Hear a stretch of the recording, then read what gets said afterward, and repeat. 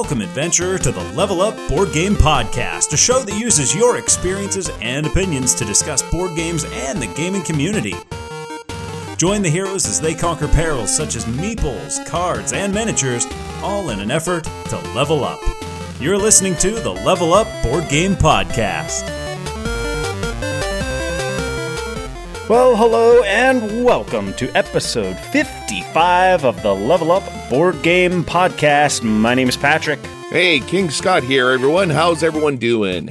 They can't answer you, you know. Oh, yeah. Well, it's early. We're a podcast that comes to you every other Thursday to talk about all things gaming. So whether you're at work or you're driving in your car or whatever you're doing, thanks for having us in your ears for episode 55. Scott, we got a lot of games to go over today. Dune Imperium Rise of Ix, that expansion, we got it to the table. A review, Return to Dark Tower, and a little adventure on the horizon coming to Kickstarter when this airs in like a week called Citrus. Got some good stuff today.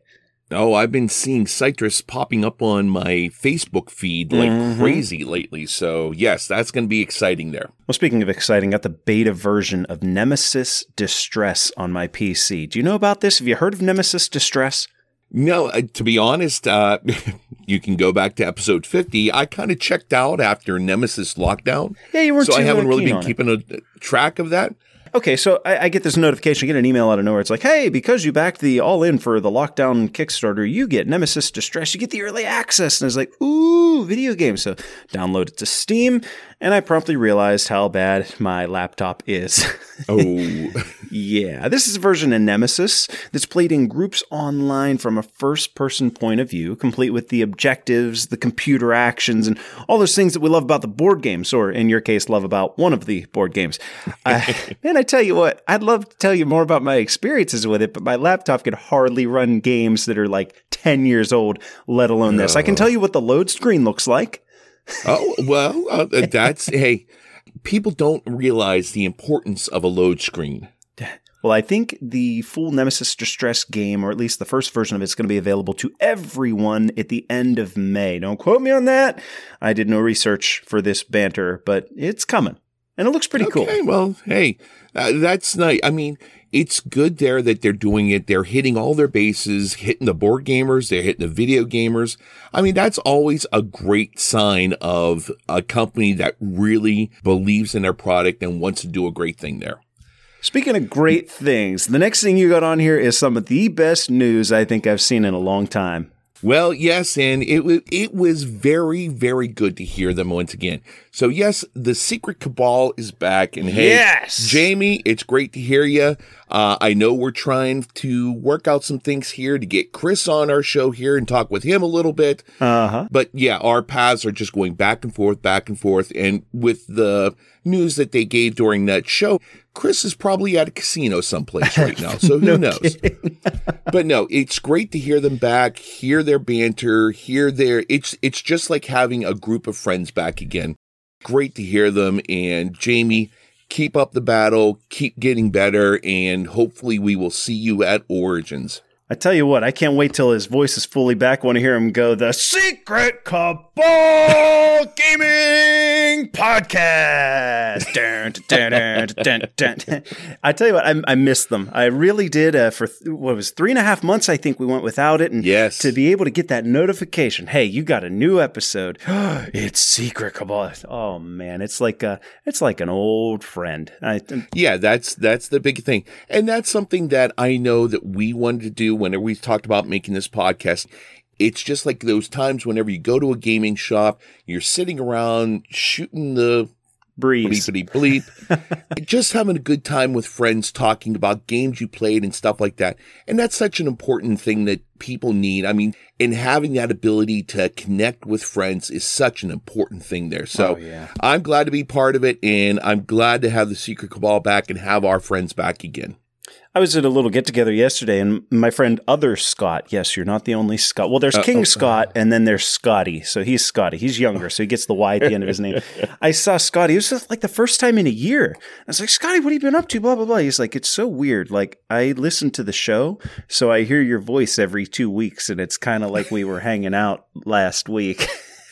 Hey, that's cool. So listeners, adventurers, if you have that with us, thanks. Thank you again for letting us be a part of your day. We really appreciate it. I know we talked about it, but are we still working on that BGA tournament? Yeah, I think we're going to do it. I'm thinking some point in June, we're going to have a level up tournament. And I thought Seven Wonders Duel. So let's just kind of go back and forth because I haven't put too much time and effort in. So I figure, okay, you built the Discord. Like, we have a Discord channel that we don't use at all. Yeah, we're still trying to figure it out. We will not lie. We are still cavemen here whenever it comes to technology at times. But we do have some friends that know how to use that. So I'm pretty sure Discord is as simple as like like you just invite a friend or you have someone join your community. So that's simple enough. The idea with our last contest, the Michaud contest, for example, with building the guild is that that's simple enough to use. That's like BGG is 20-year-old technology. I can handle Board Game Geek. So I'm thinking maybe we make a post there. We want to do a Seven Wonders Duel tournament. I don't know what to expect, Scott. This could get no response. We could have 8 people. We could have 16. We could have 100. I have no idea. But I feel like if we do a bracket-style tournament, it's a game that takes all of 10 minutes, 15 minutes to play for a couple. Yeah. And if you don't know how to play Adventures, if you're like, well, if you checked out because I said Seven Wonders Duel because you don't know how to play it, you taught me this game in 3 minutes, 4 minutes. It's just not a hard game. We could do one-on-ones like a bracket. Winner moves on, losers out. If we get 32 people, what is that, like 5 rounds or something, 4 rounds, and just go down to a winner. We could come up with some kind of prize, even if it's a simple shout out. You get to play games all day.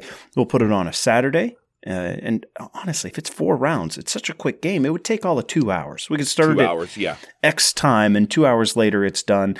But if we do the Discord, I think that lets people talk with each other while they're playing, and we can sort of do updates to the tournament as they're going. Like it's sort of we'll call it the lobby, the main room for everyone to chit-chat into. Okay, so now we need Squirrel 22 and XYZ. You guys are the next game up. Got to create a game on BGA and have at it.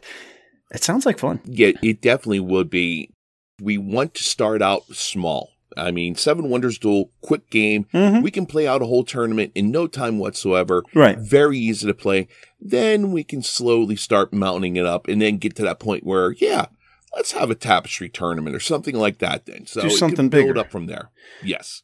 Scott, speaking of community, we had this format. Whenever we came up with a show concept, we wanted to be like the community-involved show where listeners get to submit their audio and we collect information for from like polls of gamers. Now, we haven't done a poll in some time, but I promise you, adventures, we're getting back to them. We've just had a whole lot of adventures on the horizon and new things that we wanted to get to. So while our discussions have been down and the polls have been down, we are going to get back to them. But the listener submitted audio. This was something that I thought when we incepted this show that, you know what, this is going to be great. Every episode we'll have 1 or 2 like, hey, this is a random Joe that wants to talk about what he's been playing. And that hasn't really been what we've been. Now, part of that's our fault because we haven't been asking for it. Like I used to play a little blurb like, want to share what you've been playing? And I haven't been playing that commercial, if you will. So what are we thinking with this user submitted audio?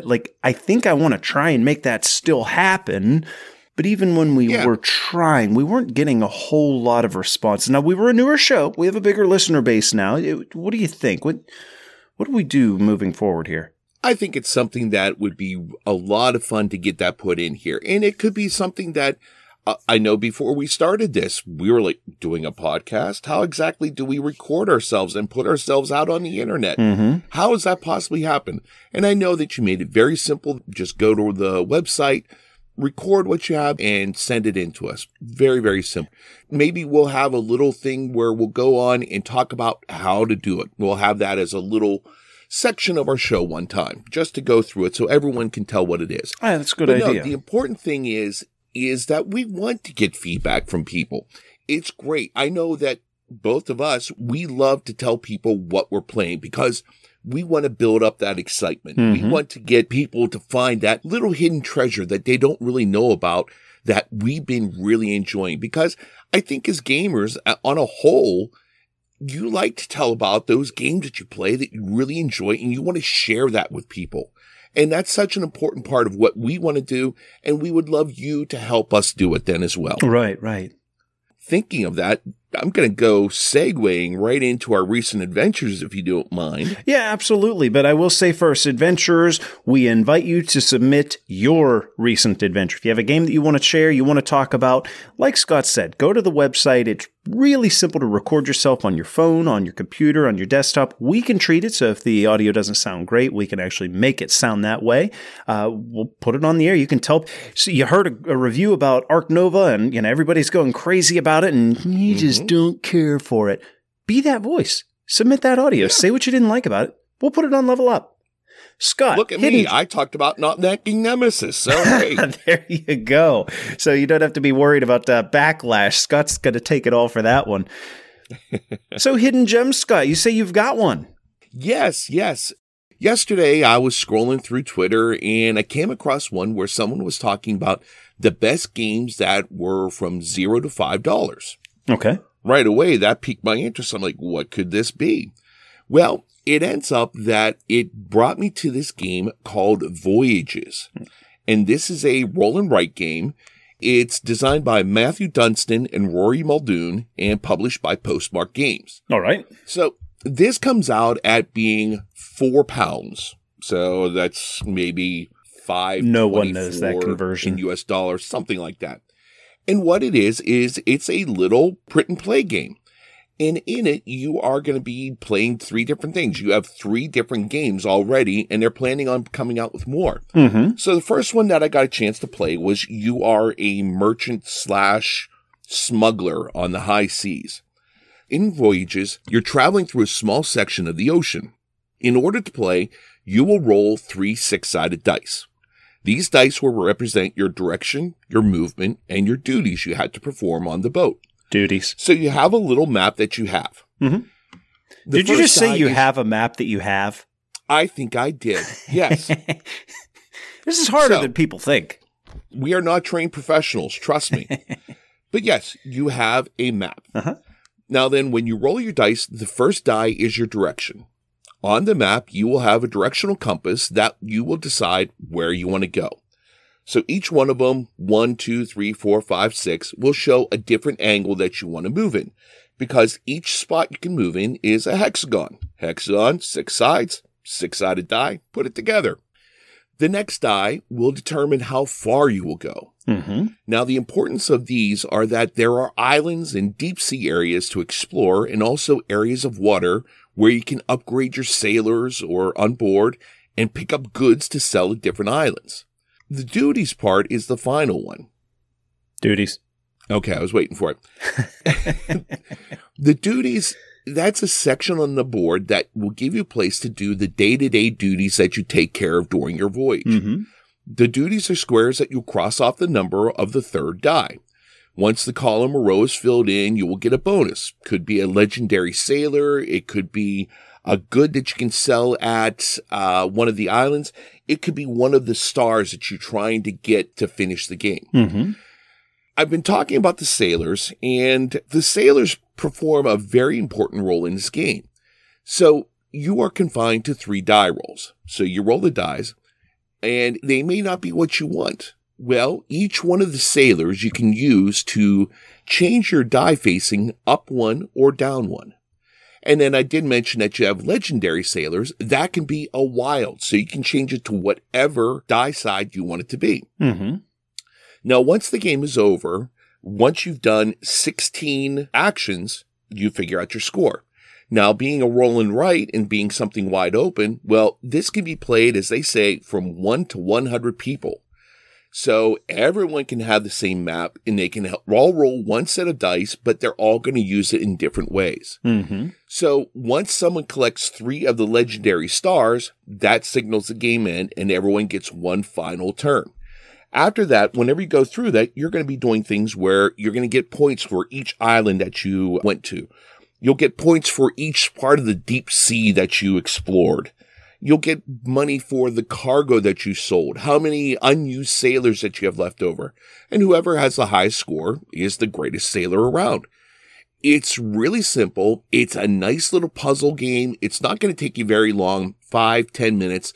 But it's one of those games that whenever I hate to say this, but if you're sitting at work and your mind just kind of like gets in that fog and you can't think, it's one of those things to kind of stir the fog around, get your mind going in a different direction and give you that little boost during your coffee break to get you moving and get back to work and being productive. Hey, if you're supposed to be watching your kids or, if you're if you're driving a car, this is a nice way to pass the time. Well, I don't know about riding in the car, maybe. But yeah, it's so simple. It's one page that you need. That is it. And 3 dice.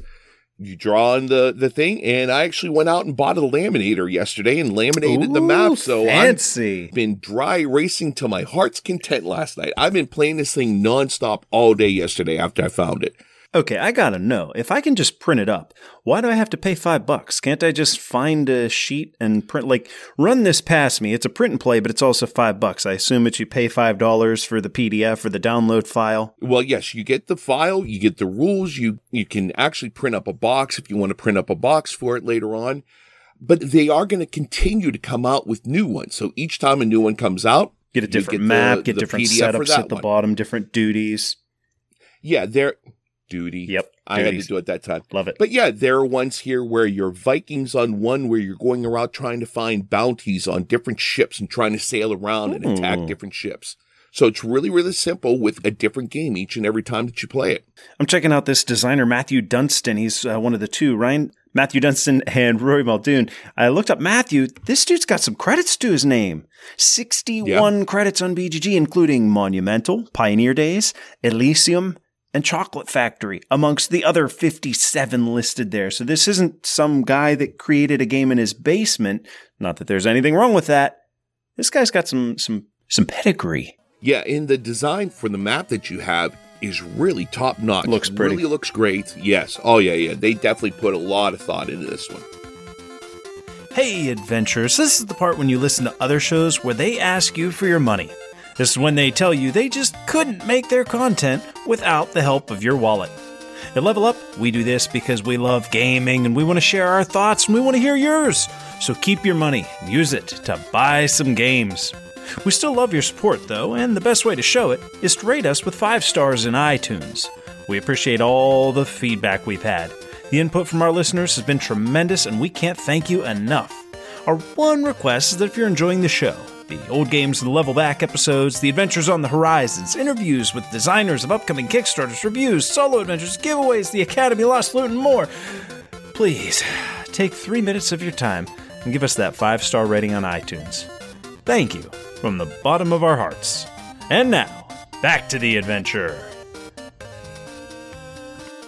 Well, lately, Scott, I've been putting a lot of thought into Tiny Tina's Wonderlands. This was a video game released by Gearbox. The idea in Tiny Tina's Wonderlands, as opposed to good old Borderlands, that you're stuck in a cave within the Borderlands with Tiny Tina, a character from the game. And it's basically a first-person RPG. She has everyone playing a role-playing game.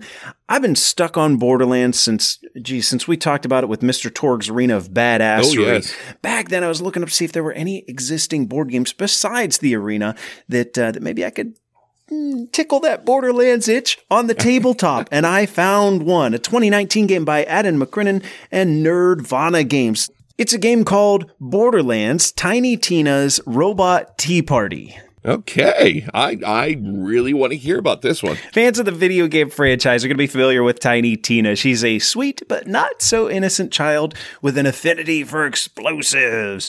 The theme of the small card game involves another familiar character called Claptrap. Fans of Borderlands will be very familiar with Claptrap. He's a funny little robot that looks like a box with a wheel under it. In this card game, your objective is to build a Claptrap unit. You're going to start with a body card in your play area and 5 cards in your hand. A turn is really simple. You play a card on anybody's Claptrap unit. So an arm, a hat, whatever. Then at the end of the turn, you're going to draw back up to 5 cards from a shared deck.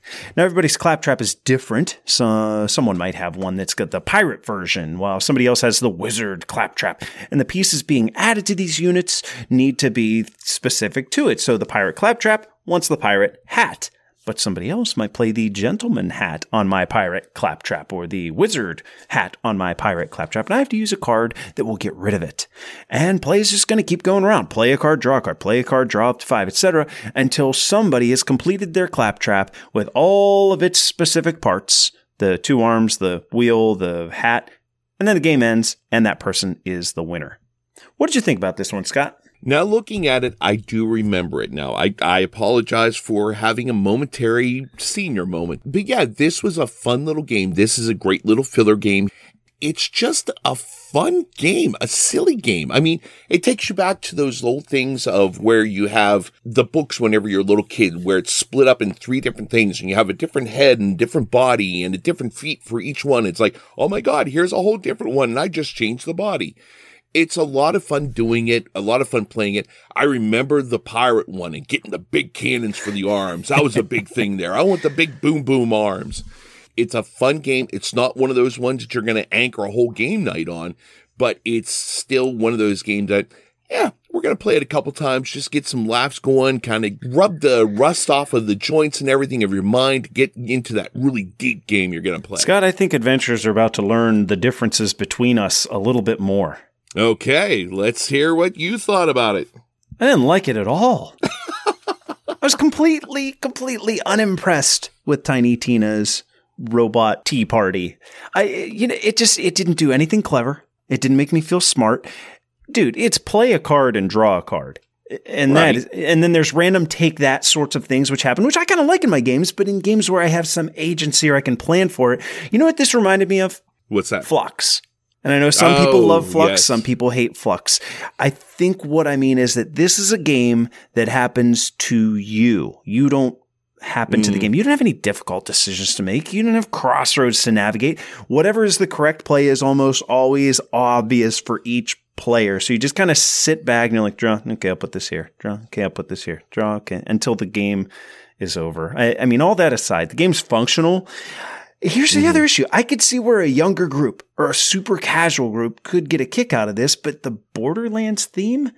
Why? Like, who's this meant for? Borderlands fans aren't going to want to sit. They like first-person shooters, so they're going to sit around drawing a card and playing a card until a winner's determined. Gamers that happen to know of Borderlands, well, we know of good games, too. We're not going to sit around and, I'll draw a card, play a card, draw a card. You know what I mean? Mm-hmm.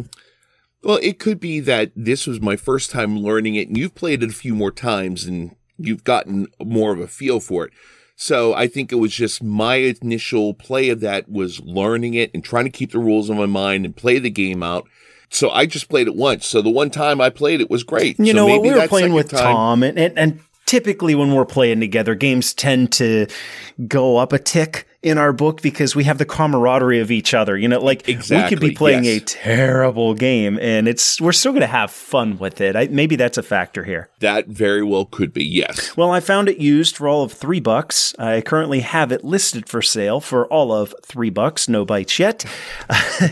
For me and probably for you, dear adventurer, as you're the type of gamer that tunes into board game podcasts, this is probably a hard pass. Well, hey, not everyone is going to be a winner. Well, Scott, let's flip things around. Let's talk about one that's not a disappointment, one that we've both now had the chance to play. I'll let you take the floor. Tell the adventurers all about Dune Imperium, Rise of Ix. Sand, the spice, all that glorious stuff there. So adventurers, I think you might know from past episodes, I kind of love this game. It's kind of special to me. Scott, is this your favorite game? I've never asked you what your favorite game. Do you have a favorite game? I don't like to have a favorite game. I like to have like maybe 5 favorite games. I really can't narrow it down to just one game that's my absolute favorite. Okay. But this is up there in that little group. Yes, Dune Imperium, we've talked about it before. It's a combination of worker placement and deck building that just works so nicely together. Whenever I first got it, it was not one of those things I was really seriously worried about it because I thought, Yeah, you had some concern. The deluge of Dune games whenever the movie was coming out, and it looked like, someone just slapped an IP on some sort of game here. The board's kind of lackluster. It's not spectacular or anything, so who knows? But boy, oh boy, I mean, the gameplay really worked for me amazingly well. Adventurers, we talked about Dune Imperium back in episode 35. If you want the full 8-bit breakdown, that's where to find it.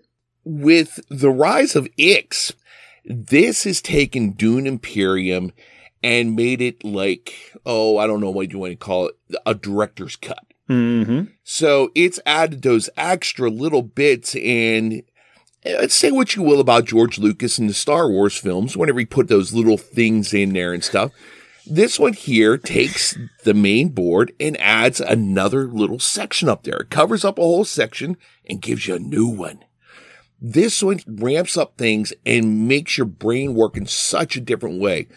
People who've played this game before, you're familiar. There was the one space up in the top corner where you could trade spice for money. Yeah. It's pretty simple there. Well, guess what? It's gone. Now then, you have to work for the money. You are working with getting things shipped out. You're getting different cruisers put together in order to go out. You have technical skills that you can add on that can help you win this game. There's so much more that happens that just changes the game. You have more fighters you can do. You have dreadnoughts that can come down and go, oh yeah, this is my section of sand, and then just flex and get all manly and everything in front of everyone. This does a great job of Keep your making shirt on. this game. Okay. I didn't go all Hulkamaniac here. But yeah, I really love what this did. It added a nice chunk to this game to make it a little bit different of a game, but not to the point where it's like, I don't want to play with an expansion. This just kind of changed the seasonings of the game. It embellished. Added that little more salt, that touch of oregano that it needed, and it just really did a nice job of this. What were your thoughts on it? Let's go over some of these ways that it's going to alter the game. You've got some of the expected stuff, right? So we got new leader cards that you select at the start of play. So we see that. That means you're going to have new signet abilities when you draw your signet card. That's cool. That signet in the opening deck coupled with your leader gives you a very unique way to play, and you get more of those. So that's good. More of a good thing is good. You got more cards that can be added to your deck. Obviously, that's what you would expect. Some of the most profound changes, though, were the inclusions. You mentioned dreadnoughts. You've got freighters and technology. So let's talk about the dreadnought. This functions like a fighter in the battle phase, but instead of counting as 2 fight power, it counts as 3. And after the fight, so you resolve that fight down there in the bottom right corner of the board, and all those little guys, your cubes die, right? After that fight, the dreadnought goes back to the barracks. He can be used again and again and again, and he's a +1 power. So you got to unlock it to be able to use it. Well, hey, we played this and I came in second, a very close second, and I never once touched a dreadnought. I didn't have one. I never used it. Still came in second. It leads me to believe that you don't have to go that route to win. And I love it when games do that. Exactly. That's the great thing there. It's going to open up a strategy whereby you can attempt to unlock the dreadnought early and count on winning battles. That was cool. The technologies, they're going to introduce a combination of one-shot abilities, recurring abilities, and endgame scoring potential. It's an easy implementation in the game as spice is harder. You mentioned spice. You can't convert it to cash anymore. So what are you doing with it? A lot of it has to do with the technologies. It's okay. Spice is how you're going to get the tech. Tech, obviously, it's yet another branch on the strategy tree that you can pursue. There's three available in the market.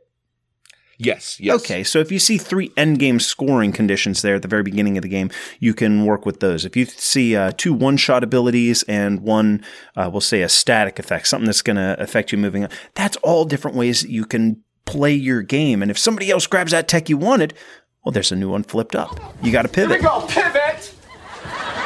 Pivot! Pivot! You got a whole new section of damn it moments just waiting to happen. Scott, we also have a freighter track, which is as simple as moving your token up on a 3-step track. Anytime the freighter symbol comes up for you, you can bump your freighter up 1 more, or you can reset it to the bottom of that track to gain all of the benefits listed on the right for each step that you have gone up so far. And I tell you something, I always say that I like when a game makes me feel clever. And I love when a game has those moments where I feel like I've done something super powerful.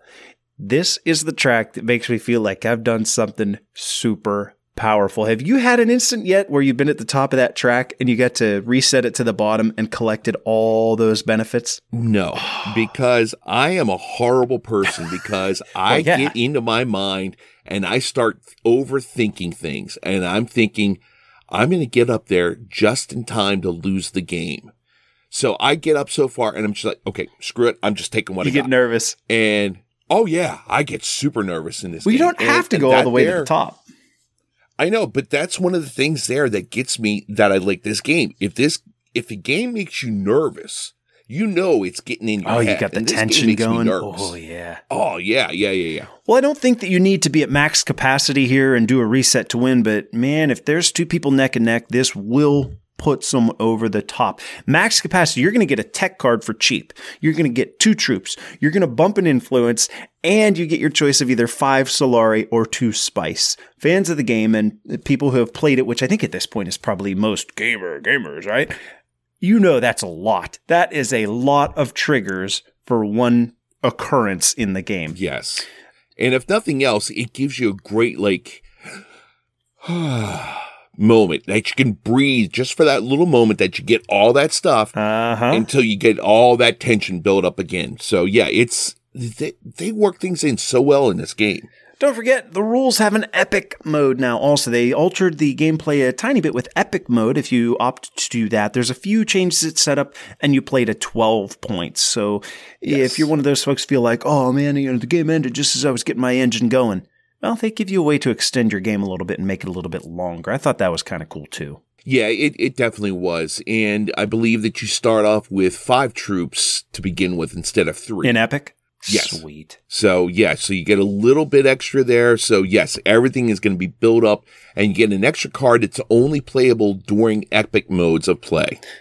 Scott, when this came out, it came out right around the same time as Lost Ruins of Arnak, and they are 2 similar yet quite different games. This one has a little bit more resource management, whereas I think Arnak had a little bit more of the squeeze, a little more juice out of that lemon. Mm-hmm. A lot of reviewers were taking an approach of like, oh, which one's better, Arnak or Dune? Arnak or Dune? Which one do you like more? Now, granted, Adventurers, we haven't played the expeditions and the expansion for Arnak. We haven't played that one yet. We've just played base Arnak. We reviewed it way back when, and we've done Dune now with the expansion. Arnak or Dune? If I had to say that, I would say Dune. Mm-hmm. And that's based wholly on that I've played a lot more. I haven't gone back to Arnak, which I would love to go back and play that again. Get a feel for it, because whenever you're playing that first time, you're still kind of fumbling through the rules and trying to get your idea of how you want to play things. So you don't really get the chance to enjoy the game and let it breathe. You only had a couple, 2 or 3 plays, a year ago now? Yeah. And Dune Imperium, yes, we did let that one breathe. I have let that one breathe a lot. So I would definitely say Dune Imperium, just because I love the theme of the game. I love the combination of the deck building and the worker placement. It just works out well for me. And whenever I'm playing it, I see those illustrations and it builds the movie in my mind. So I really do enjoy it. Yeah, you got that theme going too. Which one do you prefer, Arnak or Dune? It's weird. I bought Arnak, you bought Dune. And I don't know about you, but I have a tendency to like the games that I own more. You know what I mean? Like, oh, I bought this. I have a vested interest in this game being good. You know what I mean? Like, you tend to give a game a break or two when it's one that you spent money on. I don't know why that is, but I think a lot of people do that, and I can be guilty from time to time too. But oh, sure. Yeah, definitely. I'm going to give the edge to Dune. I just think it's slightly better. Now, granted, this isn't like, oh, do get Dune. Arnak's terrible. You know, I think there's room in a collection for both, quite frankly. They're different enough that, have both. But man, I think the deck building being a little bit more robust in Dune is what keeps sucking me towards it. Or Arnak, you buy a card, it goes on the bottom of the deck, and you'll see it maybe twice in the game.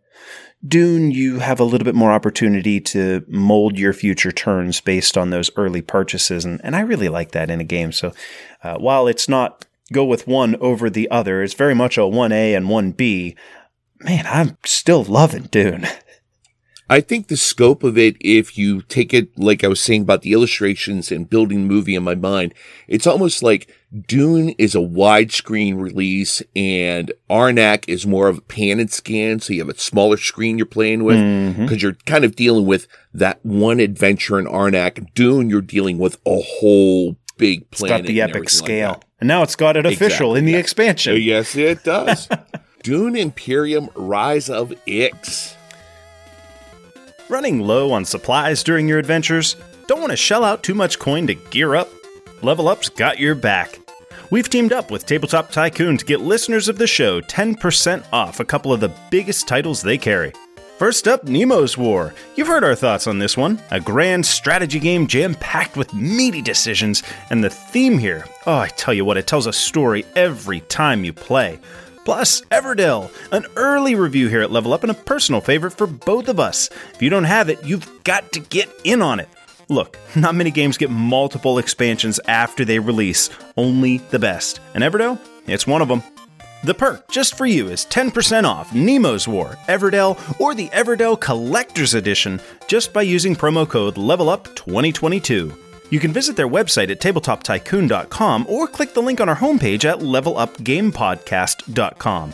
Add any of these gems to your cart, that's Nemo's War, Everdell, or the Everdell Collector's Edition, and use promo code LEVELUP2022, all caps, no spaces, for 10% off. Get these games on the table and level up. Scott, we often understand the Cthulhu mythos in board games. Okay, correct me if I'm wrong. Here's my impression of what it means to be, like, based in the Cthulhu world. You ready? All right. It's a free IP, right? Yes. Okay, we got monsters that are going to end the world. Yes. Sprinkle in cultists and investigators, and someone might go mad. Right. And it mostly takes place in New England. Yes, and throw in a few tentacles here and there. That is the extent of what I understand and know about Cthulhu and Lovecraft and all that mythos. I'm pretty much with you there on that. Okay. Excellent. We're not alone. And you know what? I think that a lot of listeners, there was a long time where if I heard Cthulhu, I was like, this board game's got to do something really special because I don't give a crap about Cthulhu. I looked up a little bit about Lovecraft. I was like, well, let's broaden our horizons a little bit. Let's learn a little bit more. Okay. Uh-oh.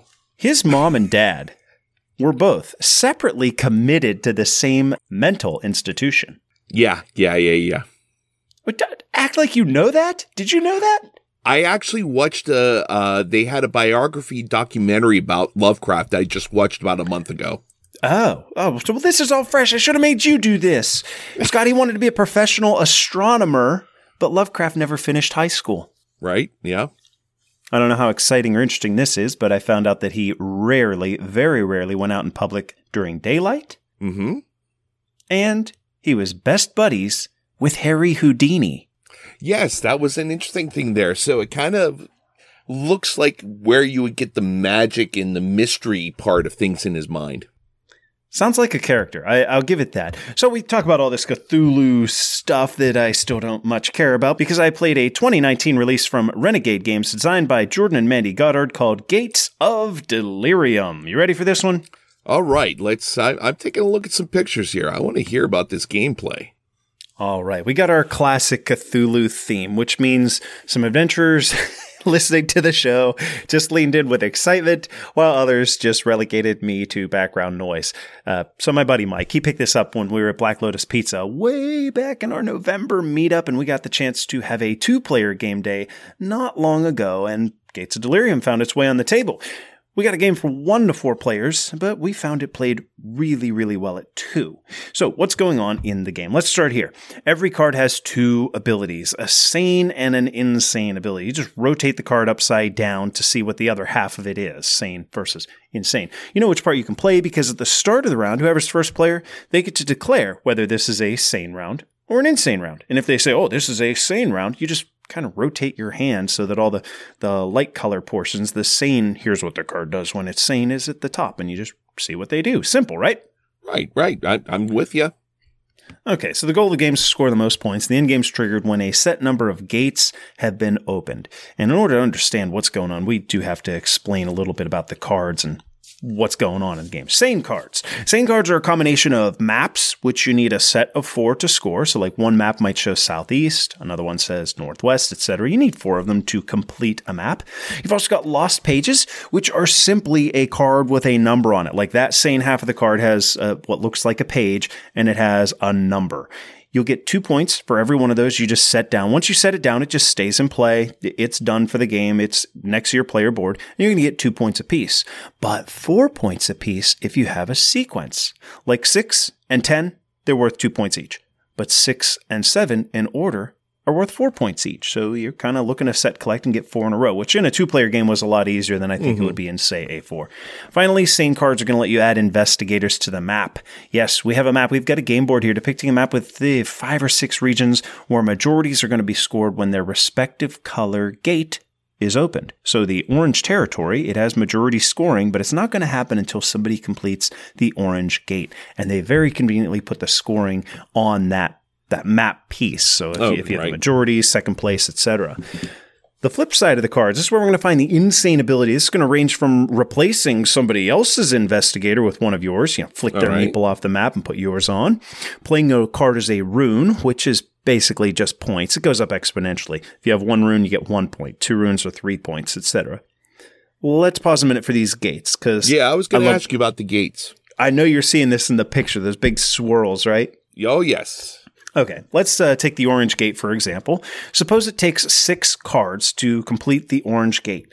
When you play one of the orange gate cards, you're going to set it on the table. When you play the next one, there's literally like a small white line that shows the angle to place the next card on top of the first. Right. And there's it's at an appropriate angle, so by the time you place the 6th orange gate card, it will form a complete circle. And it actually kind of creates an image of a gate. It's pretty neat. That's what it looks like. It's a very clever way of placing the cards there.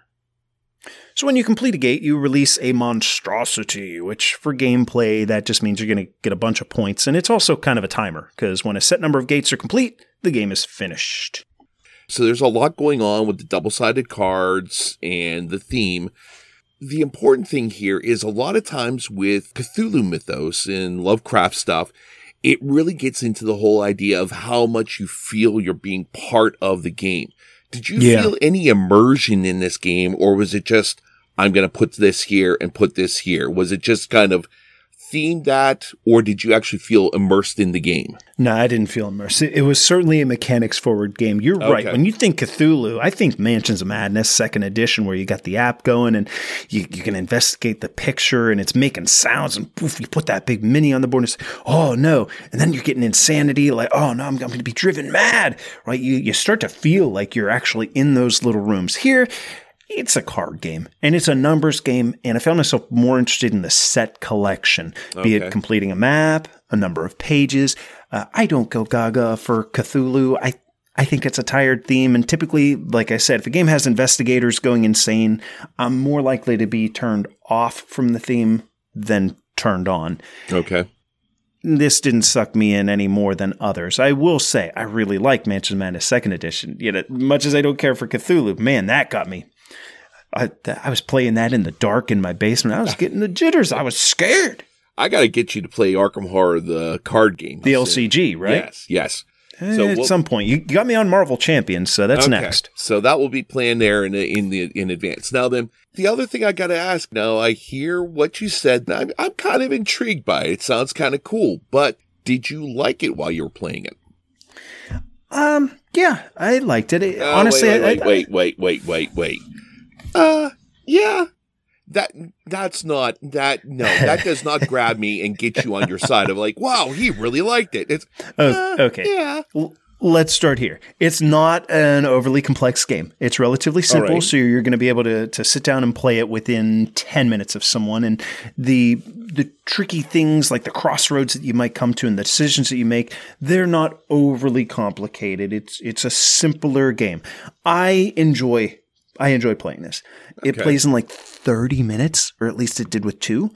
I think the box says 30 to 45, and we found that to be pretty accurate. I liked it, but if it was in my collection, it might find itself on the sell pile. It's got a theme that I don't especially love. The depth is kind of shallow, and it felt like the next level of gaming in this box is paying attention to numbers and majorities of what other players have. You know how I'm always talking about when I'll go right back to that, like, I want a game to make me feel clever and I want it to make me feel powerful. Those are the games that I gravitate towards. And Gates of Delirium doesn't do that. It's very mechanical. It's numbers based. It works. It's not a bad game. I enjoyed my plays. I don't know that it's one that I'd be seeking out to purchase.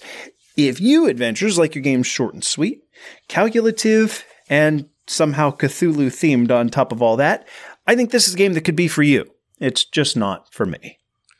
It's kind of tricky because it says it's, what did you say, 1 to 4 player? Mm-hmm. It looks like it really shines at 2 players. I think it's one of those things where if you go more than 2 players, the size of the board, it kind of gets lost in the table and the number of people that are around it. It just looks like something that, yeah, you would play on like an old wooden table with some candles around and everything and just... Yeah, it's got like a rustic look. Yeah. So it has a great look to it. But yeah, I mean, it's something that I might try and check out sometime in the future. But I'll have Mike bring it next time we play. I would like to play it at 3 or 4. It was great at 2. I had no issues with the 2-player game, but like... The second or third game that we played, I just kept laying down pages. So he's trying to build gates, and I was just like, okay, I got page 5. I got page 8. Oh, I got 6. Oh, I got 7. I got 10. There's something like 20 pages in the deck, and I think I had a run of 11 and a run of 7. And it was like 70 points just for like, I'll play this page. I'll play this page. If you have 3 people, if I have the 6 and the 10, and I see that you have the 9, I'm never going to lock them up. Like when we play No Thanks, you have to be aware of what other people have played. I think that could become a factor. I think that would make it cool. And one-on-one, a card that's like, okay, get rid of someone's investigator, replace it with one of your own. What is that, a 200%? So if we're tied 2-2, now I'm up 3-1. So that's a big swing. If there's 3 players, 2 and 2 and 2, all tied, 2 investigators apiece. Now it's 3-2-1. Like, yeah, I put you basically out of the running, but this other guy's just one behind me. Like, it changes the dynamic. The amount of power that each card carries is going to differ based on the player count. And I'd be interested to learn a little bit more. So maybe next time we play, we get Mike over here, we'll get some Gates of Delirium. Sounds good. It's time for the Top 100 update. Not a whole lot going on this time. Truth be told, we basically take this right from the BGG forums, and the guy that posts it has not been, so I had to do a little bit of research myself. Top 100, we've got a top 10 change. Gloomhaven, Jaws of the Lion, which I was so disappointed that it passed Twilight Imperium and took over the 5 spot, has now taken the 4 spot away from Terraforming Mars. Jaws of the Lion is up to 4. Terraforming Mars down to 5. I don't know how I feel about that. I mean, in theory, if Gloomhaven is number 1, Jaws of the Lion should be 1A, so it makes sense. I don't know if I love this more than Terraforming Mars, though. Yeah, I know. I think I need to, start a campaign. We got 3 big movers. Eclipse Second Dawn for the Galaxy is up to number 31. Arc Nova is up to number 37. Holy cow. And I finally got a chance to play it. I've been playing it on TTS. Okay, so the student has become the teacher. Yeah, Teacher Ryan wanted me to show him how to play Earth. So I actually taught a game on TTS. We played Earth. Pretty cool. Then the next day, he's like, okay, now enough with that. I'm teaching you how to play. So we did Arc Nova. We got started. We're going to finish our game up, and maybe in an episode or 2, we'll get to talk about what every other show talked about 2 months ago, Arc Nova. Good stuff. The Crew Mission Deep Sea makes its way up to number 79. That's still, I haven't played that one. I've still played the old one, but just the trick-taking aspect of it, love it. Last thing of note, Isle of Cats bumped out of the top 100 as Kanban EV makes it in and sits at the 100 spot. Kanban is the one that I've always wanted to try, but I've always been spooked by all the people saying that it's so hard to play. Scott, the 80s presented us with an electronic tower and a nice thematic immersive game, Dark Tower. Here we are, I'm glad that that's all that introduced you to, because I had a much different 80s than you did then. So. Scott, the 80s ended and I was 7. The 80s ended and I was more than 7. Well, finally, here we are, some number of years later. I didn't do the math. Restoration Games has brought back Dark Tower in the updated form. Return to Dark Tower, today's review game. I'll do a little walkthrough for this one. You ready? I am so ready.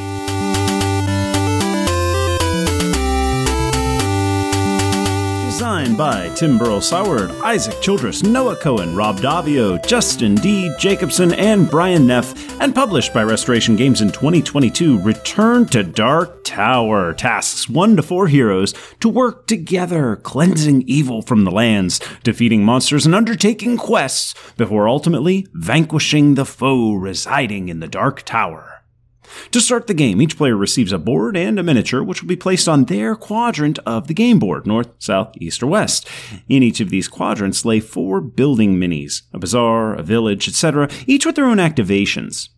A myriad of cards are set around the game board. These are cards like upgrades, skills, treasures, potions, and allies, all of which might be acquired throughout play. To begin the game, you need to first download the Companion app. Yes, the game uses an app to facilitate the many functions that it might carry out. When in the app, players will choose the scenario they wish to play, the final boss for the scenario, and different levels of monsters that the app will assign to the board. And I want to point out, these aren't generic decisions. The scenario is obviously going to shape your play of the game, but the final bosses interact differently, and even the monsters are profound variables in the scenario construction, making each play a little bit different. So what are you doing on a turn? It's actually quite simple. You're always able to move around the map based on your move value. Then you pick one of these options, cleanse, battle, or quest. And then finally you can also visit a building. I think if I outline what those actions mean, you'll know what's going on in this game. The cleanse action allows a player to remove skulls from a building. See, if a building ever gets a 4th skull, it's removed from the game. If enough buildings are removed, the players will lose, so this keeps that in check. Battle is just a means of fighting a monster on the board. This requires selecting cards in the app, which tells you what's going to happen, typically losing a number of warriors. Finally, questing is quite similar to a battle, but it doesn't necessarily require warriors. Furthermore, they're flavorful to the scenario that you're in.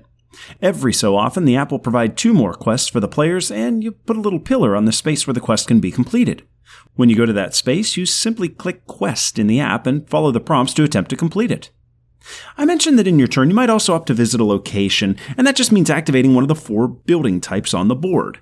At the bazaar, for example, you can gain potions and treasures, while at the village, you gain warriors, etc., etc. Players will lose the game if one hero has taken 3 corruption.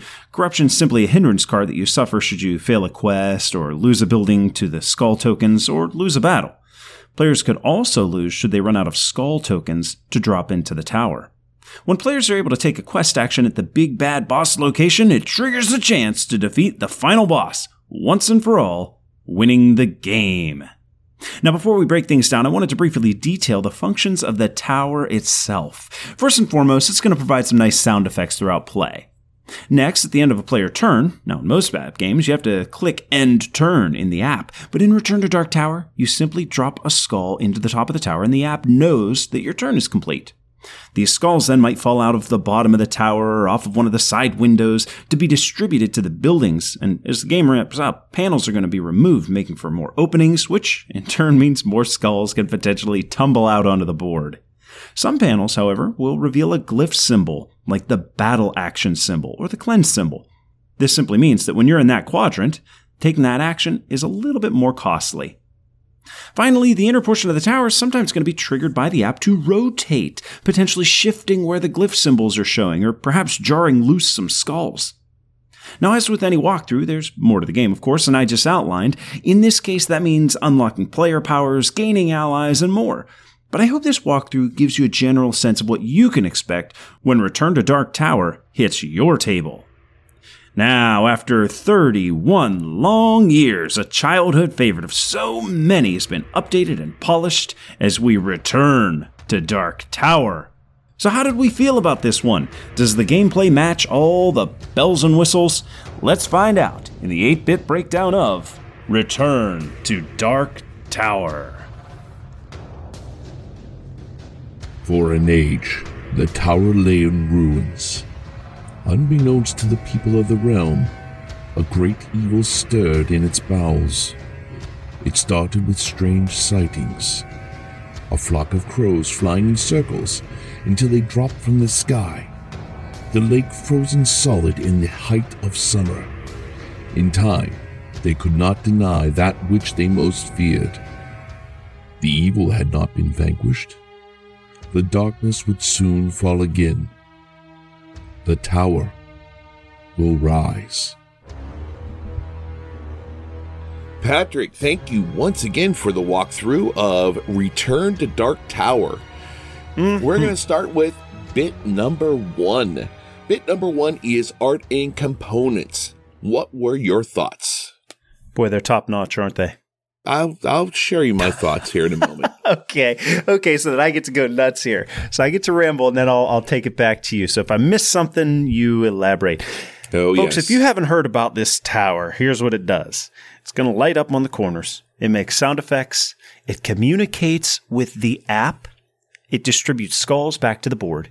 It reveals glyphs, which, as you heard in the walkthrough, is going to hinder your ability to do things. And it rotates inner workings. It's actually kind of funny. The app is like, the tower is about to rotate. Keep your fingers clear. I'm telling you what, first time I set this up, I thought that meant the whole thing was like I was going to look at it and the whole thing was going to rotate. Mm-hmm. That's not what it means, because I was like, oh no, did I buy a damaged one? No. It means the inner workings are going to rotate, and they don't want anybody dipping a finger in there. I love that this tower knows that your turn is over because you dropped a skull in. So when we're playing Descent or Destinies or so many of these games, it's like you click the button that says end turn. You don't have to do that. You drop the skull in and the app goes, and events happen. So let's get to that app, because that is a component here. It's going to provide players with placement of foes and events. It also handles combat, which theoretically, Scott, it could have been done with cards, but in execution, it really couldn't have. And here's an example. Fighting a level 1 bad guy means you pick 2 of the 10 cards shown on the app by randomly, like by tapping on them, and then you resolve them to determine if you win. You have the ability to make a card weaker. So if I tap a card and it says lose 10 warriors, I can spend advantage. And now it's going to say lose only 6 warriors.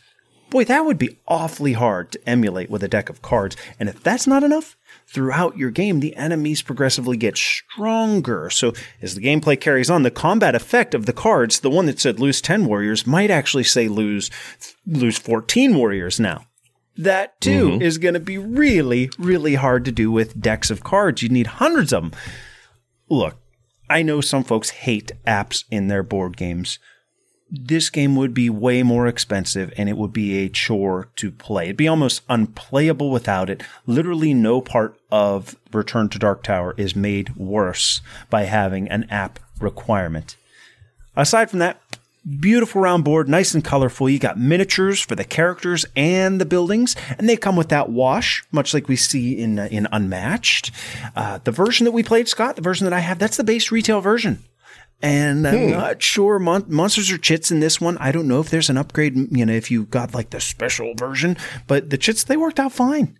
And the insert is fantastic. Everything fits in. It even comes with a page that shows you, here's how you fit it in. If you don't have that page, you could probably figure it out on your own. To me, that's the mark of a well-done insert.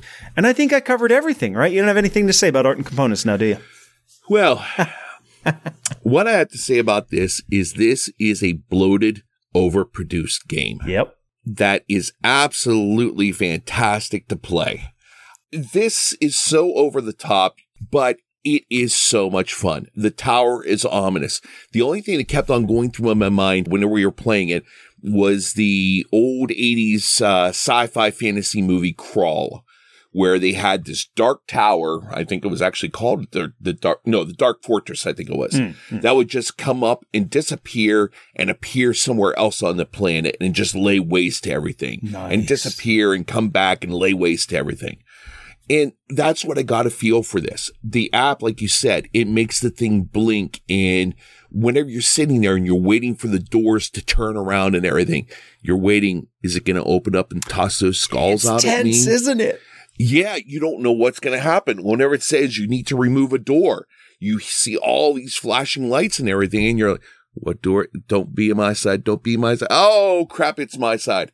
And then you open it up and like, is there a skull behind it?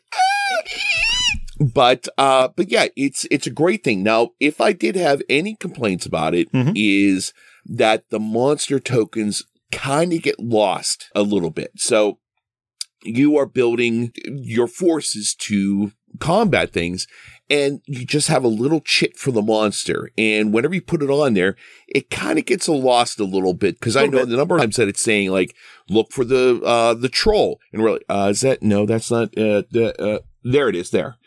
And it just kind of gets lost a little bit. So something, and their borders from like the level 1 to level 2. Do you notice it went from like gray to medium gray to dark gray to red or to brown or something, like the level 1s and 2s. Yeah, there was definitely some similarity there. I'll give you that. Yeah, they get a little bit lost, but that there is probably the only one that I really have a problem with. Yeah, other than that, yes, like I said, bloated, overproduced game that is worth every bit of plastic and cardboard it's thrown in that box. It's awesome. Let's talk theme and immersion. We've got a baddie in a tower that needs to be drawn out and destroyed, and it's up to we champions to do it. This is mechanically a simple game, but there's a lot of immersion going on here. I think obviously when you have an app and a tower like that, it's going to suck you in. But more so than that, I feel like Return to Dark Tower doesn't bog me down with rules. A turn is moving, reinforcing, and choosing one of 3 actions. That's it. Now, that doesn't mean that the game's necessarily strategically easy. We had a hard time with it. Heck, our plays, we lost. Yeah. But you will have to put some thought into your play. Your brain, however, is not going to be super taxed on, okay, what do I need to, okay, can I flip this card? If X, then Y, then Z, I need to think turns ahead. No! You only have 3 things to worry about on your turn, so you can just soak in the story. I love the bad guy quest and the good guy quest. So every month you're going to get a quest that, if you don't complete this, something bad's going to happen. Then you have an ally quest. Complete this and either something good will happen or you'll gain an ally. And the neatest revelation in playing this game is that if you gain an ally, sometimes at the end of a turn, that ally is going to perform an action for you. The ally drives these people away, or the ally gives you 6 warriors. You might not do that quest, and you might not get that ally, and you'll never get that part of your, quote, story on the table. So cool. Yes. So many times whenever you're playing these kind of games, you have your hero going up against the villain, but it's the point that your hero is just this uber strong person that is going to go in and just hack and slash their way to victory. In this one here, you're collecting an army. I mean, the number of times that you go around and you're collecting 15 soldiers here or 20 soldiers there, and you need 100 soldiers in order to do the basic attack against the tower. I love the fact that you're gathering an army, not just the idea of you getting a couple overpowered magical items to take on the tower. You have to gather that army to go against the tower. That was such a neat little addition there. It could have been that, you need to get 100 hit points in order to attack, or you need 100 points worth of magical items to do it. But the idea of getting 100 different souls to go with you and fight it just made such a change and really immersed you into gathering the people together to fight this. It's like you're amassing the population to help you take down this evil. Scott, how do you feel about like an app giving you some background noise, some ambiance, if you will, to a game? Now, I've said in the past, I'm not a big fan of the app, but I agree with you. It definitely streamlined the game.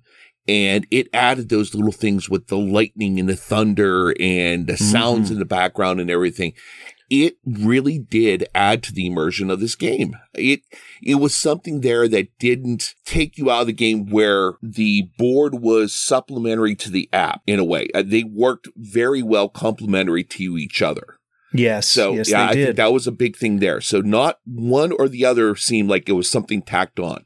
It felt like it was designed with them to work together, which really made it work out nicely.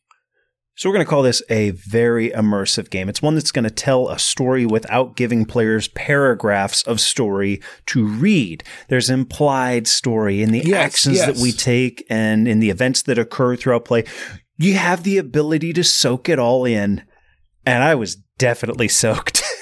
Yeah, it's one of those things where it's like the mechanics didn't get in the way of the gameplay. Not at all.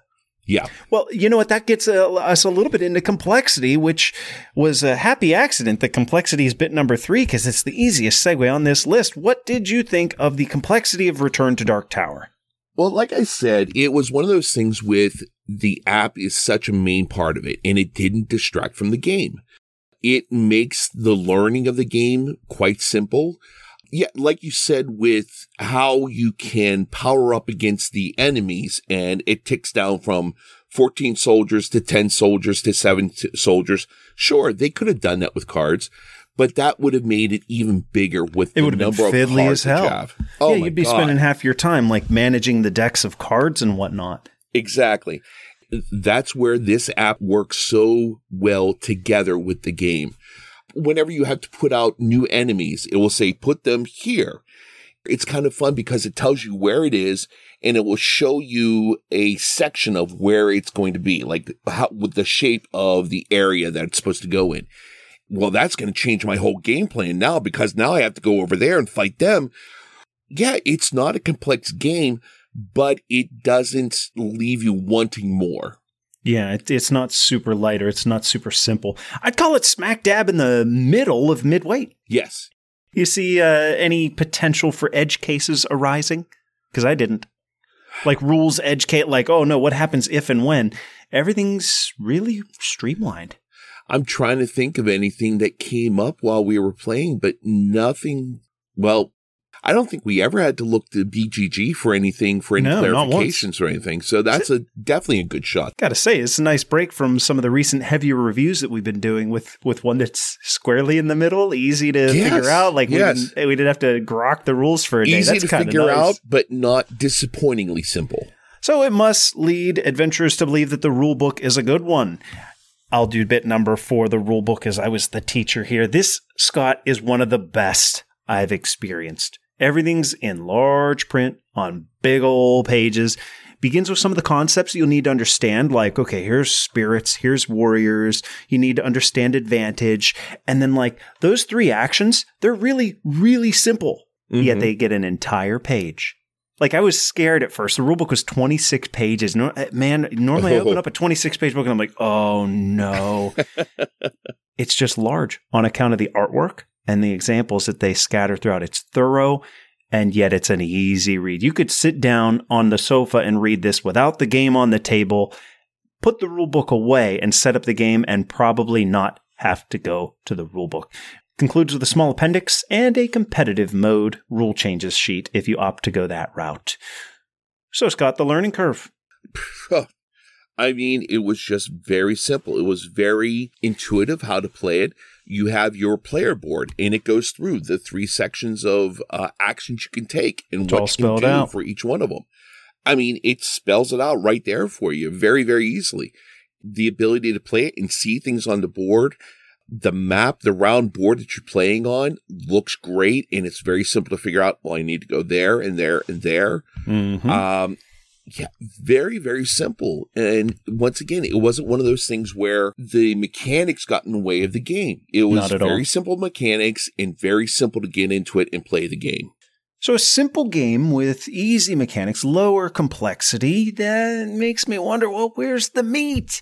When I play a game, I want to feel like my brain's being put to task. I want to have an experience.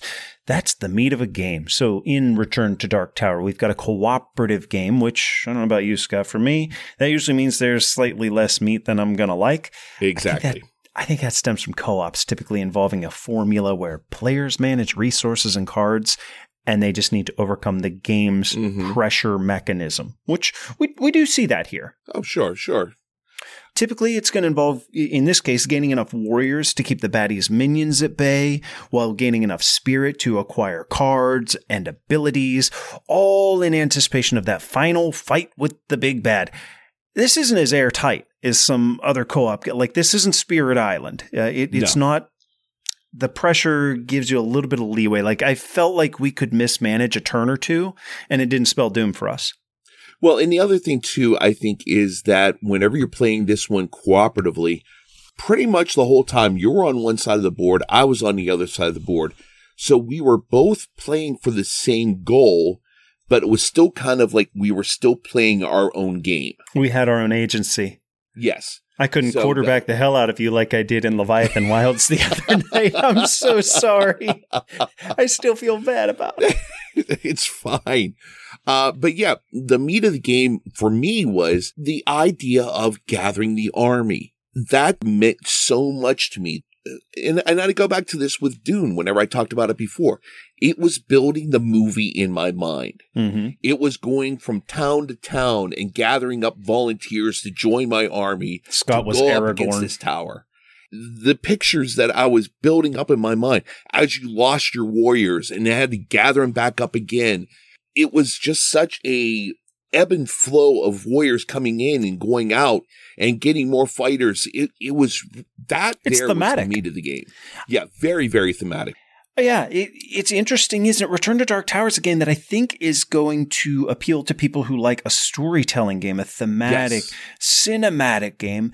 And yet there's just enough going on with being able to upgrade your character in different ways, acquire different cards, have different advantages, visit different buildings, and the tower throwing in variables like those glyphs and where the skulls might come, that there's enough gameplay that if you are not a thematic gamer, you're still going to get a big kick out of this, I think, from the actual mechanisms within. This is not really a storytelling game more than it's a cinematic game. Sure. Yeah, storytelling games, I don't care for it, to be honest, because I'm not really into that idea of I'm going to construct a story of this character as it goes along here. I'm more in that the Battle of Helm's Deep, seeing the mass armies against each other.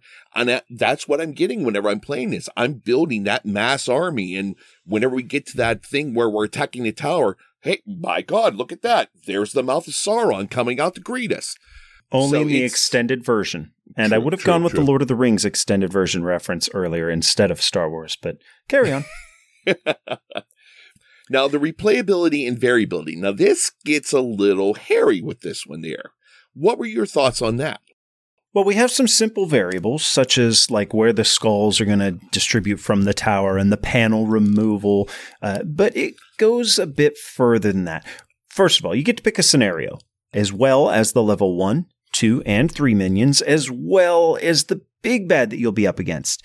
These each have large decks of cards in the app to determine their combat, and they each act in different ways. Those frost giants kept wanting to go and put skulls on our buildings. Mm-hmm. That's very different from what other things might do. And as we mentioned earlier, the cards evolve as the game continues and the enemies get stronger.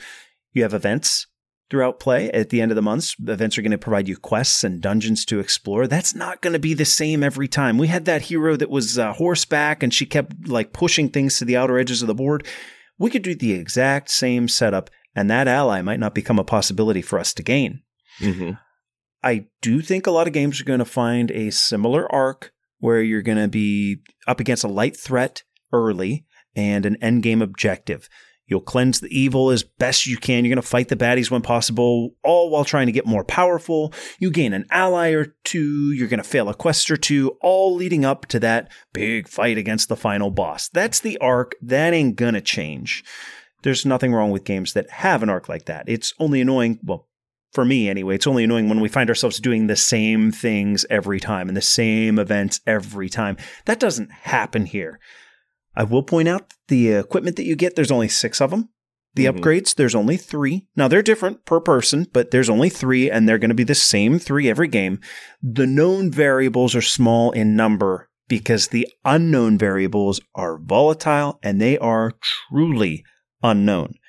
For that reason, I think that if your group plays weekly, I think Return to Dark Tower is going to be a staple every few meetups, and it's going to take a long, long time before it grows cold. What do you have to say about the replayability and variability of Return to Dark Tower? Well, I have to agree with a lot what you're saying there. I was a little upset. Well, I'll go into that you were pissed. A little bit later. It is a little bit difficult whenever you only have 6 of the items that you can get, because those were important for some of the things. You need to get so many of those in order to do some of the actions. Mm-hmm. So that was a little bit difficult. But as far as the variability, yes, there's a lot of variability in this game because you don't know what's going to be coming up.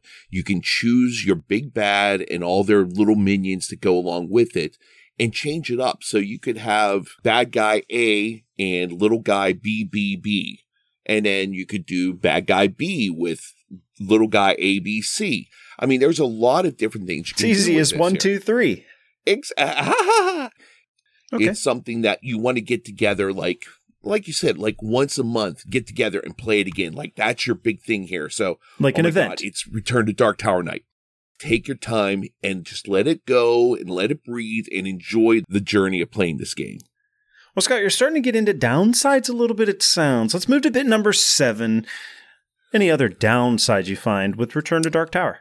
Well, there are 2 downsides that really stick out in my mind. One is the ability of only having 6 of those items. Yeah, I wish there were more. That would be so much more, because then you can kind of branch out in different ways. I mean, you have, I can't remember exactly what they were, but there's like a staff and a sword and some armor. Some give some advantages, yeah. Yeah, and it's just very basic things. Even that treasure deck wasn't super huge. I think there's like 24 treasure cards. Like if you wanted to mill until you found a specific one, you could. Oh, you could definitely do that, but then you've gone through everything and you're kind of like, oh, there's nothing left. Oh, it reshuffles. It reshuffles and goes Well, back. yeah, but I mean, you've seen everything. Yes, yeah. Yeah, the discovery can be low in those 2 respective decks of cards. Right. Absolutely. The other downside that really came to me as well was the big bads that you had to fight against. Okay. You had those little towers of marking where they were going to be, and then their little minions were just these little chits that you put out. Yep. And I just really had a problem with those chits. Just the idea of looking around like, where is that one we're trying? Oh, there it is there. If they could have done a little bit more of a bigger chit maybe, or a bigger chit. More Scott, vibrant. just say it. You'd prefer a mini. Well, no. Or a standee. Yeah, that would be great. A standee would be perfect, because you just take off the base, flat it down, it fits right in there perfectly. I'd like to be able to just glance at the board and see exactly, okay, we have a disc here. Mm-hmm. But let me see, like, oh, wait, we have the troll here. We have, oh, God, what was that blood-sucking thing or whatever that we were fighting against? I think it was called the blood-sucking thing. I think that was. I think that's a technical term. It would be great to be able to just glance at the board and see, like, all right, got that, There's that and one. that was my only downside. Other than that, it was really an impressive production. So I was really happy with it. Well, I got a couple different downsides. So we're actually hitting a few different aspects here. We find this in a lot of app-based games where the technology is controlling the random actions and events. And frankly, there's not much we could do to anticipate when something was going to happen. So at the end of my turn, I don't know if new enemies are going to spawn, or where, for that matter. I don't know if our ally might do something beneficial. I don't know if we need to remove a panel from the tower. I don't know if the panel's going to rotate. You just don't know. There's some inherent randomness whenever an app is controlling events like that, huh? Mm-hmm. In one of our plays, you mentioned the Frost Giants, and I think it was that play that we had the Frost Giants out as an enemy. At the end of the turn, the app told us that anyone with less than X warriors, take a corruption. Yes. That was it. That was my third corruption. We lost the game. I had no way of knowing that corruption was happening. Now, next time, sure, I'm going to remove corruption as soon as I get it. But the point is that sometimes a random thing is going to happen, and it is devastating. Oh, yeah. And you have no way of knowing or predicting that it's going to happen or when it'll happen or where it'll happen. I suppose the point here is that oftentimes as gamers, we like to analyze what might happen, sort of see the cause and effect relationship play out on the board and have some amount of control over it. In Dark Tower, there's times when something bad just happens, and there's no amount of skill that could have prevented. Like Magic the Gathering, you draw your 7 cards, no lands, so you mulligan to 6, no lands. Finally, you keep a hand with 4 cards. Your lack of skill didn't make that happen. It just happened, and you probably aren't going to win because of it. And I think in Dark Tower that can happen.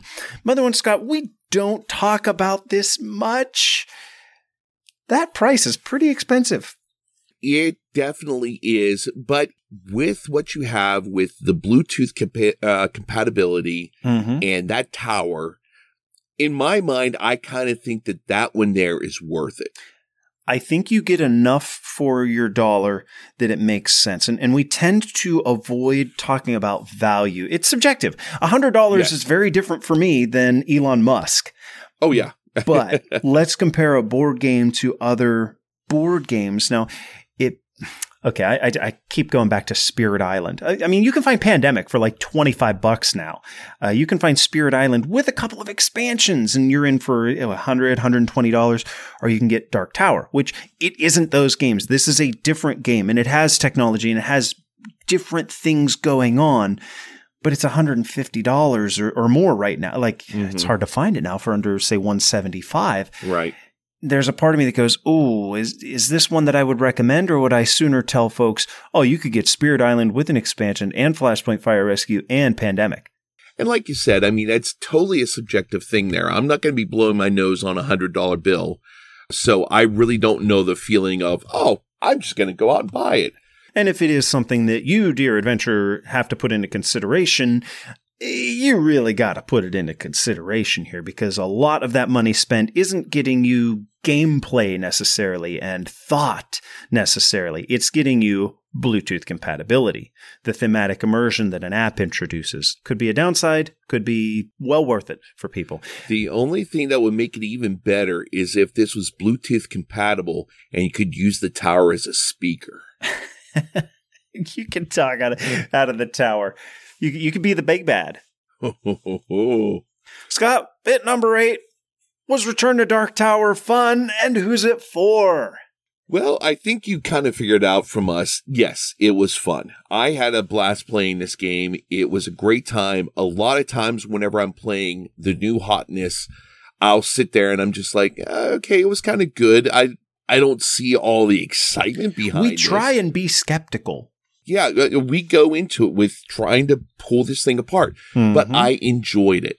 As far as who's this for, sure, this is for the person who knew about it or played it whenever they were a kid. I mean, it's playing on the nostalgia bit there, but it's still updated enough and has that gameplay for anybody that wants an adventure type of game, that wants a next level type of game to play there, or as you put it, a storytelling type of game. Sure. It has a great compatible way of playing it. So cooperative, I'm sorry. I'm interested in the competitive. I mean, that could be kind of cool there. Yeah, I want to give that a whirl. Yeah, that'd be really great. It's for just about anybody. I mean, I don't see any one group that would benefit from this more than anybody else, if that makes sense. And what are your thoughts? Who's this for, and was it fun for you? You bet it was fun. Scott, Return to Dark Tower gives us that cooperative experience, but each player has some agency in their game, as everybody's got their own character powers, their own starting quarter of the board. It's a game that's kind of hard to quarterback when playing cooperatively, which is one of the biggest hangups we find in co-op games, which, as I mentioned earlier, I'm guilty of this myself from time to time. It presents a challenge that's thematic, and it's challenging in its random insertion of events and things that could happen. Frankly, I'm going to give it bonus points for the cool factor and the toy factor. Let's face it. We love the toy factor in our board games. You know what I mean? Like, okay, Kickstarters are half price if you take chits instead of minis. What's the one? Dead by Daylight, I think, is up right now. Scott, Dead by Daylight, you can get the version of the game that's got 4 minis and everything else is cardboard for $50. Or you can get the version of the game that's got all the toys, and it's $100. And I want to say if it's got 8,000 backers, 7,800 of them went for the $100 pledge.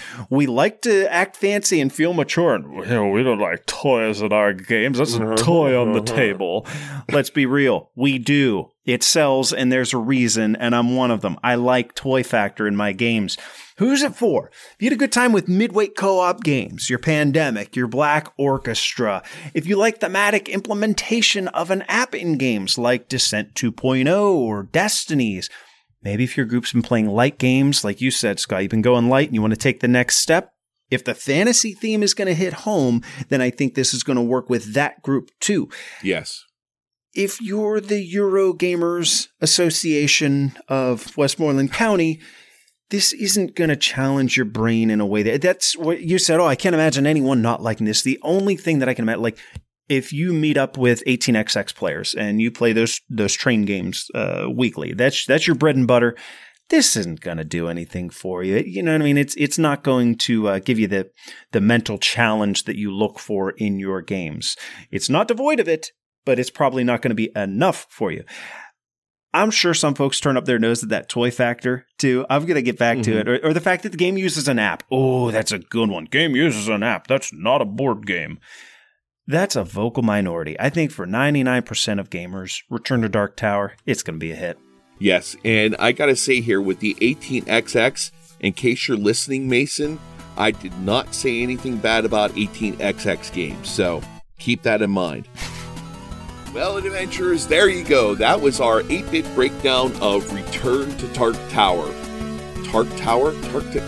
Let's do a time warp, Scott.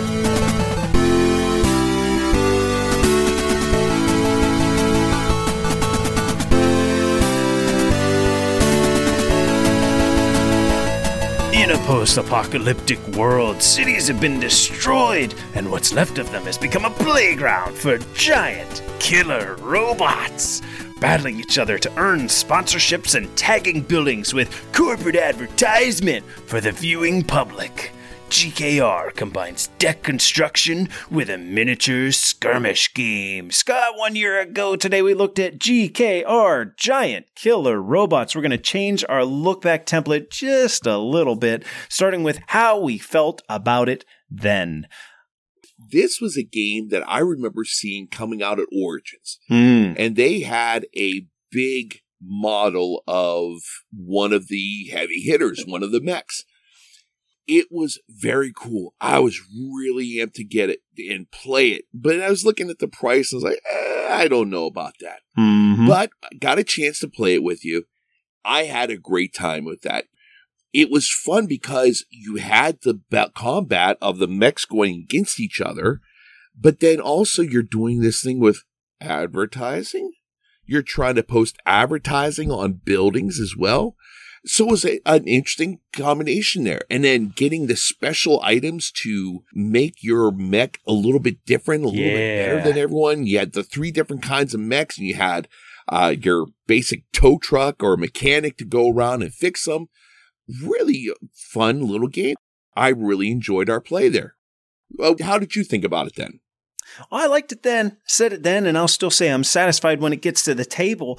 We just talked about Toy Factor with Dark Tower, and GKR fits that bill too with those giant, like 5-inch tall robots. They come pre-painted. I gotta say though, man, this one is tough to get to the table because we do have that. We're playing new things most of the time, yes, but GKR is a game that's going to reward a group who plays it repeatedly, and I think that stems from the deck building at the start of play. Yes, you have to have a grasp on the game to appreciate the nuances of crafting the deck. I'd love it if a group of gamers wanted to play GKR every week for the next 10. I'd be all about that, and I think it would get me to the next level of appreciation of it. But as is, any time I break it out, I have a fun time. It comes with that caveat of me having to tell players, oh, don't worry about your deck building. Just pick 2 of these stacks, pick 1 of these stacks. Man, that's not as much fun as having players that completely understand their choices. Right. I think if you're going to play it a lot, you're going to love it. For me, it is tough to want to get GKR back onto the table because I know that I'm not going to be fully experiencing what the game's meant to be. Yeah, I can understand that. So a year ago, we gave this game a solid rating. We wanted to, temper that a little bit. Whenever we're going to do our look back, Scott, I thought it'd be kind of neat to just go down like the BGG ratings a little bit and see what some of the common complaints are from other gamers. Now, I don't mean like we're going to poo-poo a game, but what are some downsides as identified from the community? And I got a couple here for you. There were a lot of folks mentioning that like in a 3-player game, it's King of the Hill. And in 4 players, you're hoping for like this big old slobber knocker of a match, but it turns into me versus you, and then the other 2 people, that guy versus that guy. You know what I mean? Like 2 one-on-one matches instead. Others called it a little bit sluggish and random, considering the longer player time. Mm-hmm. I think that's fair. Oh, yeah, definitely. Well, having said that, do we recommend GKR Heavy Hitters? It's one of those games that the price kind of put me out of it to begin with. But now, I'm not saying that the price is not worth it, because the buildings you get, the mechs that you get, it is a beautifully put together game. But this is a game that could have been priced much, much. It could have been all chits and no actual robots, and this would be a $20 game. And I mean a well, it may be a $35 game. It would be cards, a little board at that point, and some chits. Right. Yeah, most definitely. I mean, it's one of those ones that could be really produced at a much lower rate. I mean, you look at BattleTech and all those mechs you get with that, and they're, 2-3 inches tall or something like that. You could easily do something like that, a 2-inch tall mech, and the buildings maybe 4 inches tall, and make just the same type of game there in a smaller board. It is a fun game, but I think it's one of those things where Cryptozoic was really trying to get their foot in the game and say, hey, look what we did here. This is an awesome game. Look at what it looks like on the table. But it could have been done at a much smaller scale and still had that same type of impact. Sounds like your final thoughts are that you enjoy it, but it's a little bit more style over substance. Would that be fair? Oh, very much so. Yeah. I mean, the substance, it's not anything different than I've played in other games, probably. But yeah, it's the mechs draw you into this game to make it stand out differently. Well, I think I can recommend GKR Heavy Hitters for a game group that likes area skirmish, of course, but more so for a group that hits a game 10, 15, 20 times before moving on to the next. Is like I said, it wants to hit regularly. You need players to fully understand the deck construction process. You can play it without people understanding that. Like I said, it's simple enough to, okay, pick these, we're ready to go. Oh, sure. But the game's meant to be played with people who understand that. It's easy to say, yes, I'd recommend a game for this group of people. I mean, if I do that all the time, you could literally recommend everything. A pot has every lid, right? There's a seat for every ass. I think, Scott, if we did a Venn diagram of every gamer type and created a robotic AI titled Average Board Game Enthusiast, I'd have to consider the increasing number of games that are just incredible and appealing to a broad swath of gamers. I don't think GKR is that, and I think for that reason, for most gamers, it's probably a pass. I think I would agree with you on that.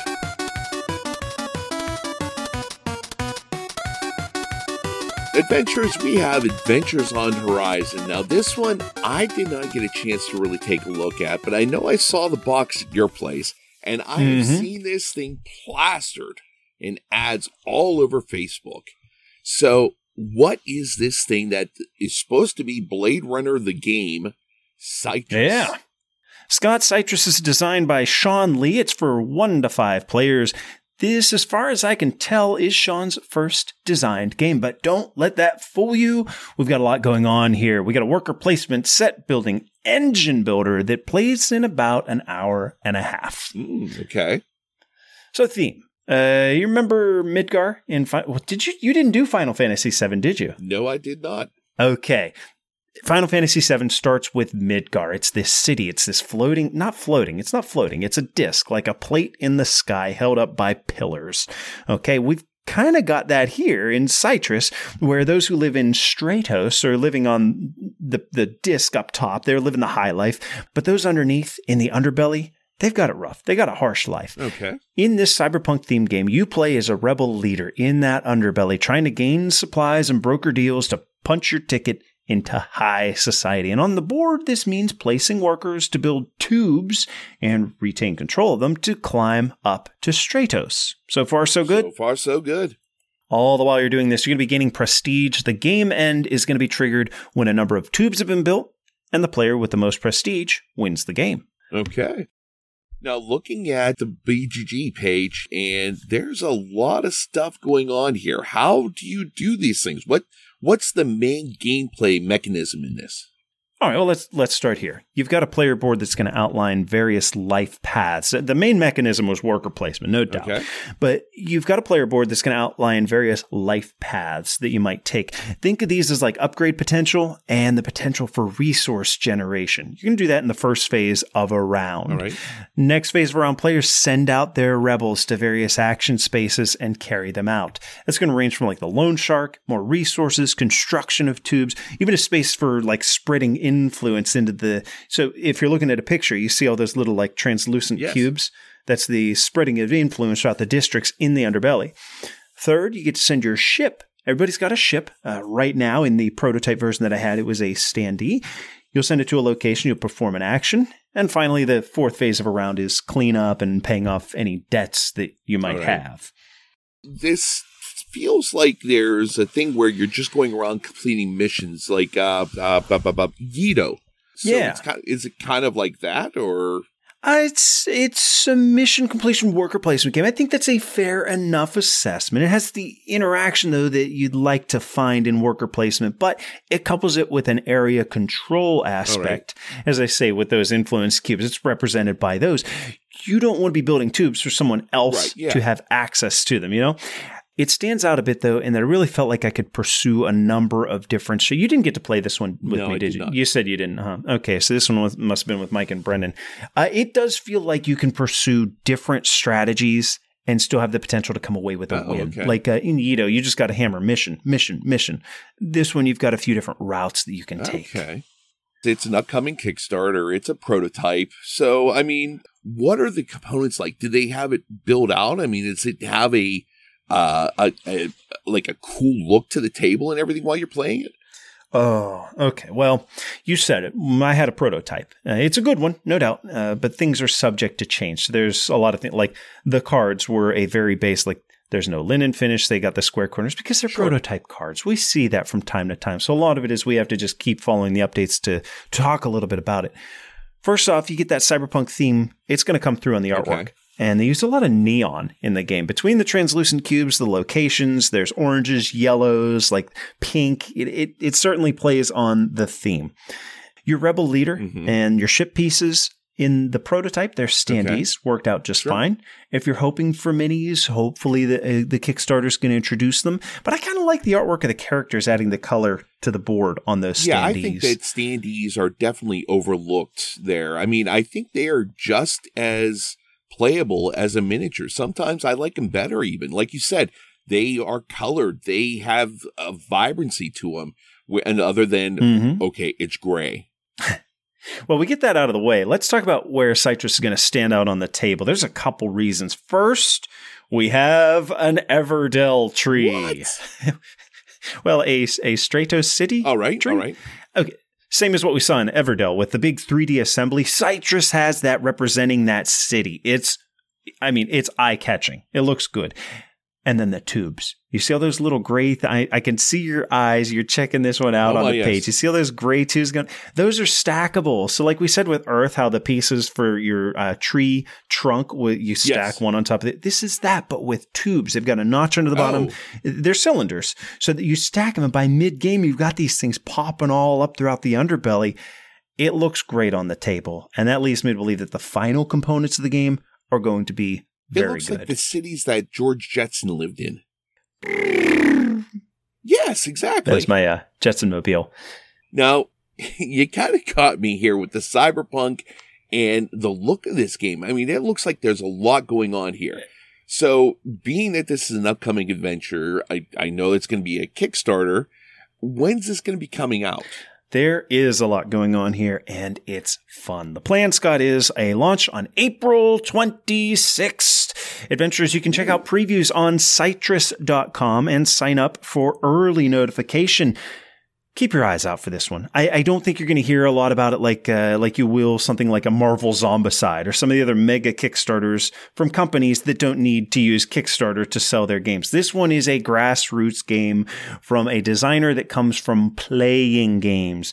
And quite frankly, it is good. It looks like a winner here. I mean, I'm definitely going to be looking at this one to back this one. It really looks cool. Before we wrap up our Citrus Talk adventures, we do want you to know we were provided a prototype which we had to send on to the next reviewer. We are in no way, shape, or form compensated. We don't get a discount on the Kickstarter. Nope. Nothing.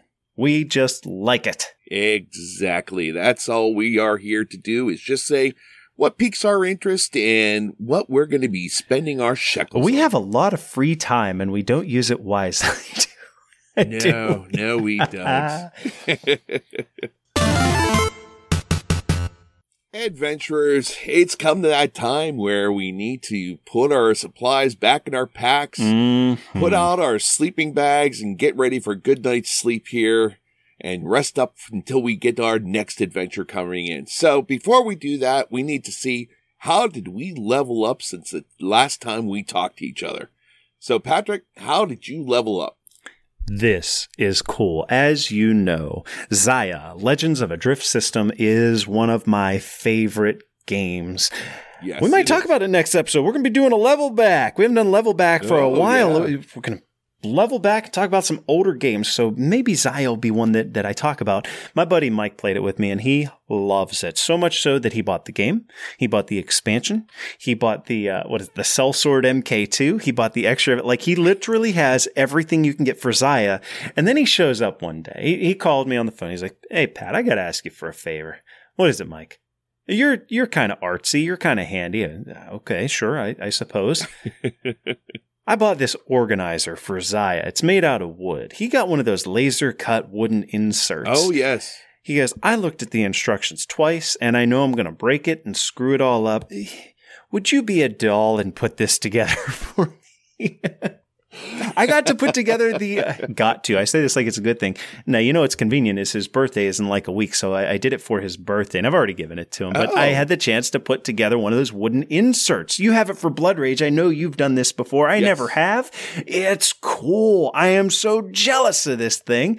But that is my level up, a new stone unturned in the board gaming hobby, putting together a laser-cut wooden insert for Xia, Legends of a Drift System. Very cool. Very, very cool. How'd you level up, Scott? Well, mine was... Where'd you go on vacation? Kind of there. Oh, no. I haven't gone anywhere at all. On a personal note, yes, I do have a bit of battle with depression at times. So get a little down, get a little mopey and things like that, and just don't feel like doing anything. And it's something a lot of people do deal with, and it's a rough thing there. Mm-hmm. But I just out of the blue tried a meditation app.